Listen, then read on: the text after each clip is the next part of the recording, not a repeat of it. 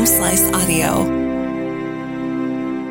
From the Home Slice News Center, this is the Daily Slice for Monday, June 12th, 2023. I'm Amy Rose, filling in for D-Ray Knight. This is what's going on. The Bureau of Reclamation has requested that Rapid City increase the outflows at Pactola Reservoir. Saturday's increase was from 65 cubic feet per second to 85 CFS. Friday's increase was also 20 CFS from 45 to 64. Pactola Reservoir is currently 99.9% full. While the reservoir's flood pool is empty, the amount of water going into Pactola continues to increase. And as of the last posting on the Bureau of Reclamation website, inflow is 108.7 CFS. Saturday morning, it was around 85 CFS. Currently, Rapid Creek is flowing at 74 cubic feet per second. A Rapid City mayoral candidate is filing a request for a ballot recount. You know, Amy, the Rapid City mayoral candidate who came in second place is filing a request for a ballot recount. Laura Armstrong lost to Jason Solomon by only 269 votes, so that falls within the 2% of the final vote total, which opens eligibility for recount requests. The recount board will consist of one person selected by Armstrong and another by Solomon, and a third by the city finance director. Armstrong filed the notice on Thursday, and state law requires the recount take place within 10 days of the election. The recount will occur at the Pennington County Auditor's Office.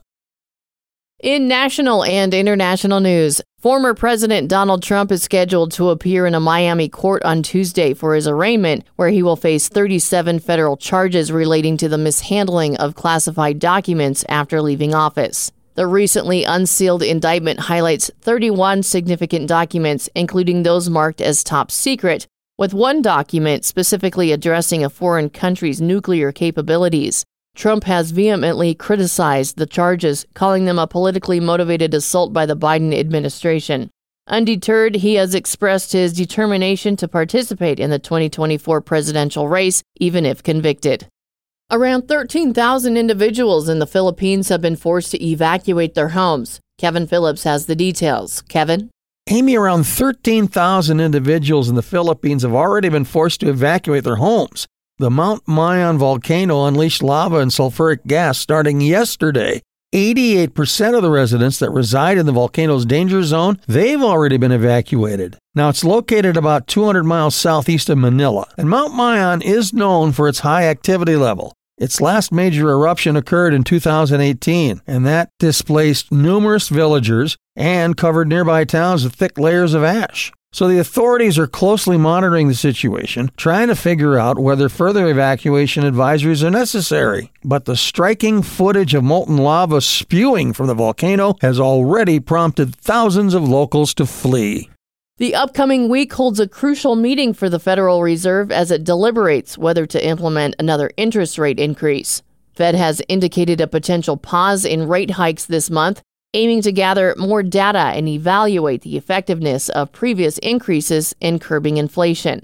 This prospective pause would interrupt a streak of 10 consecutive hikes that have elevated the central bank's benchmark lending rate to the highest level in over 15 years.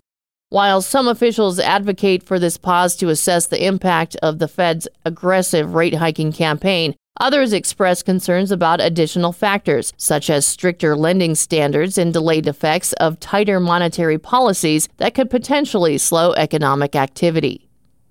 Your weather forecast from the Home Slice Weather Center. Sunny today, high of 74, low tonight 54. That was your Daily Slice for Monday, June 12th, 2023. The Daily Slice is a production of Home Slice Media Group. Hosted by Amy Rose with Kevin Phillips. Executive producer Mark Houston. Engineered by Chris Jacquez. I'm Amy Rose. Have a great day.